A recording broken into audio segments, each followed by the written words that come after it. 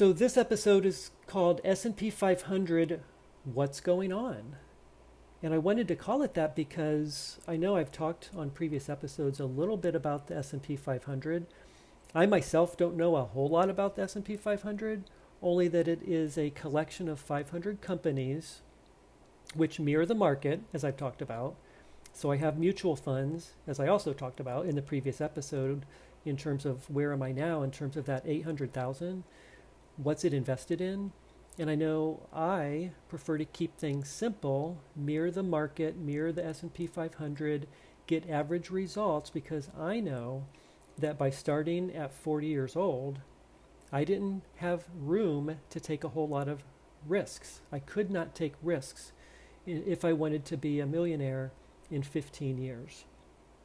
Couldn't take any risks. If I had started much earlier in my career by saving 10%, 20%, 30%, 40% of my income, like lots of folks in the FIRE movement today, I could have taken bigger risks because I had a bigger horizon, a time horizon, in which to build that wealth. 40 years as opposed to 20 years is huge. So I'm trying to do it in 15 or 20 years. And if you started earlier, you could take bigger risks. So I wanted to call this episode What's Going On with the S&P 500, because if you've been watching the news lately, today is June 7th of 2020, we had a huge spike in the S&P 500, huge. So last week, remember I was talking about my investments that were 800,000. Well, right now, when I look at them, it's 828,000. I just gained $28,000 in my investments because the shares increased in value. So if I had taken all my money out of the market and got scared like a lot of people do, I would have just lost the ability to make 28,000. So remember, since the pandemic, 2 months ago in March of this year, things went down 30% and we're getting it all back. It's crazy when I think about the fact that when I started this podcast series 2 months ago, thought that we were heading into a recession, which I think we are, but we have this extreme volatility, which is a word you'll hear about in terms of the market, where things can go up and down, up and down. But really you have to look at the bigger picture of the S&P 500, and you can Google it, by the way, and you can take a look at the numbers of end of year where the S&P 500 is. And you'll hear the term all-time high. That all-time high is very important because if you're at a point where you're at an all-time high, it means that the value of those stocks is at an all-time high. So as your dollar cost averaging in and purchasing shares through your 401k or your Roth IRA, you're really paying for them at the top of the market, which is fine, right? But when it comes down, like we just lost 30% in your dollar cost averaging in, then you're buying those shares when they're on sale, which is great as well. So you can continue with your 401k, your Roth IRA, maxing out those vehicles. But I'm really starting to rethink when I'm putting money into my taxable account that I talked about. I'm usually putting that in as a lump sum, but I'm going to revisit my strategy on that because it seems like I should probably wait until we have another downturn in the market and then pop it in. Because when I look at last year, I put in 11,000, I think it was, in my taxable account when we were at an all-time high. I probably should have just waited, put that money in an online savings account. And then I should have done it when we lost the 30% and invested at that point. And I should definitely do that. But for the other money, 401k, Roth IRA, continue to dollar cost average in. And for those of you listening that you're still getting to the point where you are thriving, and remember I said thriving means you have extra money at the end of the year. You may be like I was many years ago where you're not ready to do the taxable account. You may still be trying to max out your 401k. That may last many years like it did for me. Then once you get that, then you start doing in the Roth IRA. As you make more money and that gap is greater, you're starting to put it in these other buckets as you move forward. So I just want to share here a little bit about, again, this episode is called What's Going On, because let me just share some numbers with you in terms of the S&P 500 is on a point scale, I guess they call it. And the all-time high, I'm looking at some notes I actually write in calendars. And you can do the same as you move forward, and you kind of look at the S&P 500 and you look at the points where it's at. For example, February 19th of 2020 was really the ultimate high of the S&P 500, and it was 3,386. 3,386. Well, right now, as of June 6th, it is, actually I said the date wrong earlier. Today's actually June 6th on Saturday, but anyway, right now we're at 3193. Over the past couple of months, remember, it went down significantly, and I have a note that it went down to 2386, the S&P 500. So right from 3386 to 2386, we lost all those points. All the value went down. Remember the episodes where I was saying how much money I had, my net worth really went down. Well, we're almost back up to the all-time high. We're not quite there yet. But I did not expect this. And so that's why as you go forward, you can never really expect what's going to go on in the market at all. I thought we were heading into a bear market, which we probably are because of the pandemic, but look at what just happened. The volatility, 2 months, 3 months really, it went up, or I'm sorry, it was up and then it went down. Now it's climbing back up. So today, June 6, 2020, my net worth is $957,000. And as I look at my asset allocation, I talked about asset allocation, I may rebalance. Maybe you'll hear that term quite a bit. Rebalance pretty much means, remember I wanted to be at 60% stocks, 40% bonds at this point in my financial career, if you will. Whereas when I was younger, it was 90% stocks, 10% bonds. That's called risk tolerance.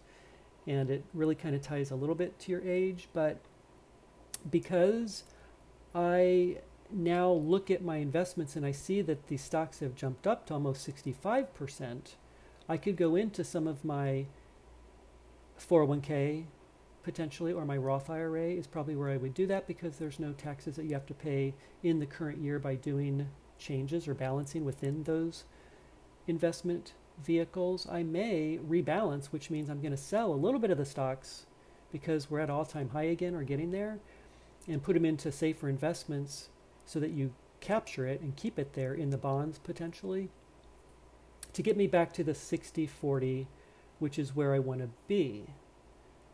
So that's called, rebalancing, and I do that approximately once per year. So I'm actually looking at doing that maybe here real soon. I'm going to think about that here a little bit. I'm not a market timer, so I'm not really taking money out of the market completely, then going back in. Like I just said a few minutes ago, had I done that, you would have to time the market perfectly.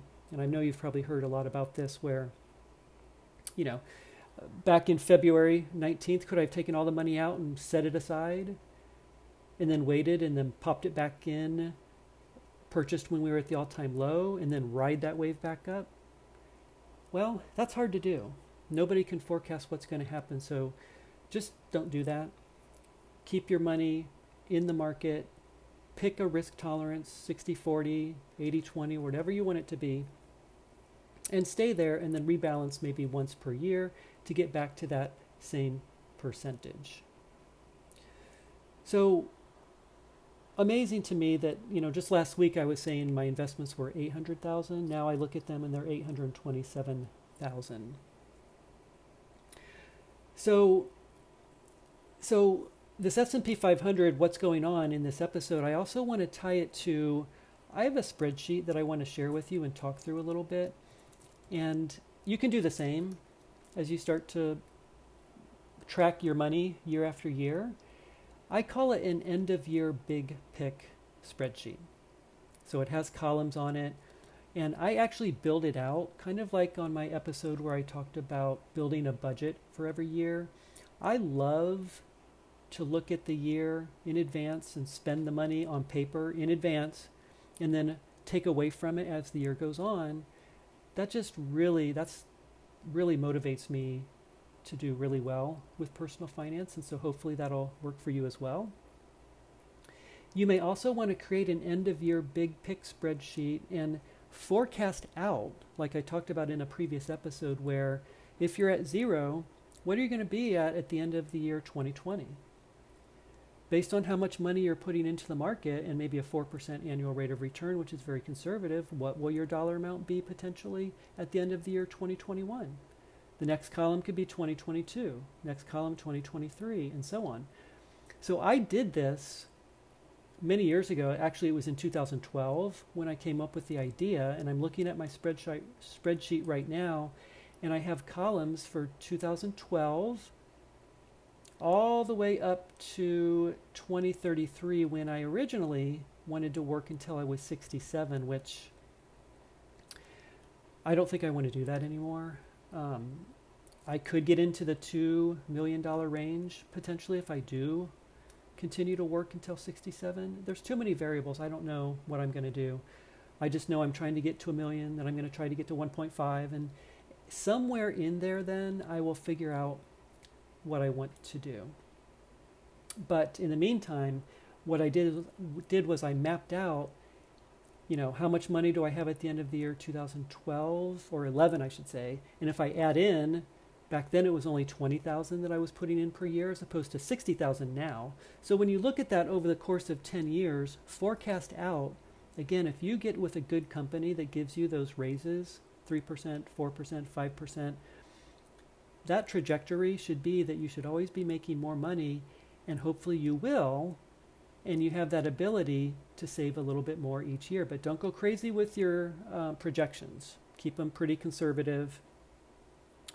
But when I look at my spreadsheet, I can see that in 2012, I was only saving about $22,000 per year. When I look at the year 2016, it jumps up considerably. So each year I had the ability to save a little more per year. And then I would run it in the calculator on dinkytown.net that I shared with you on the last episode.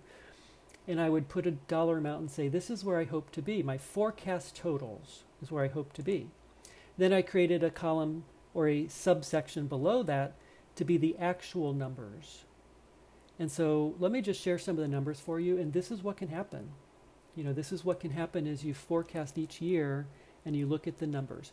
So at the end of 2012, the total invested, and this is not net worth, by the way, this is just total money in the investments. 2012, at the end of that, it was 232,000. End of 2013, it jumped up to 321,000. The end of 2014, it was 374,000. 2015, 420,000. 2016, 478,000. 2017, 585,000. 2018, 646,000. 2019, 804,000. 2020 current right now, 828,000.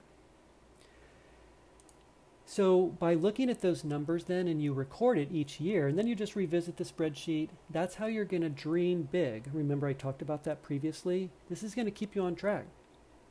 This is going to prevent you from buying a bigger house. This is going to prevent you from selling the car that you have that is perfectly fine.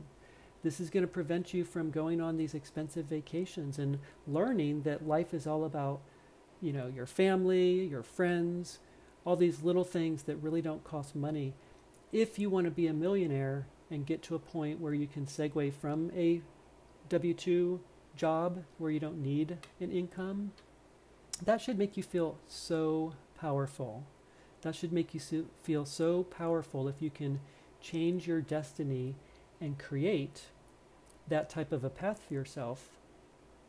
It can happen.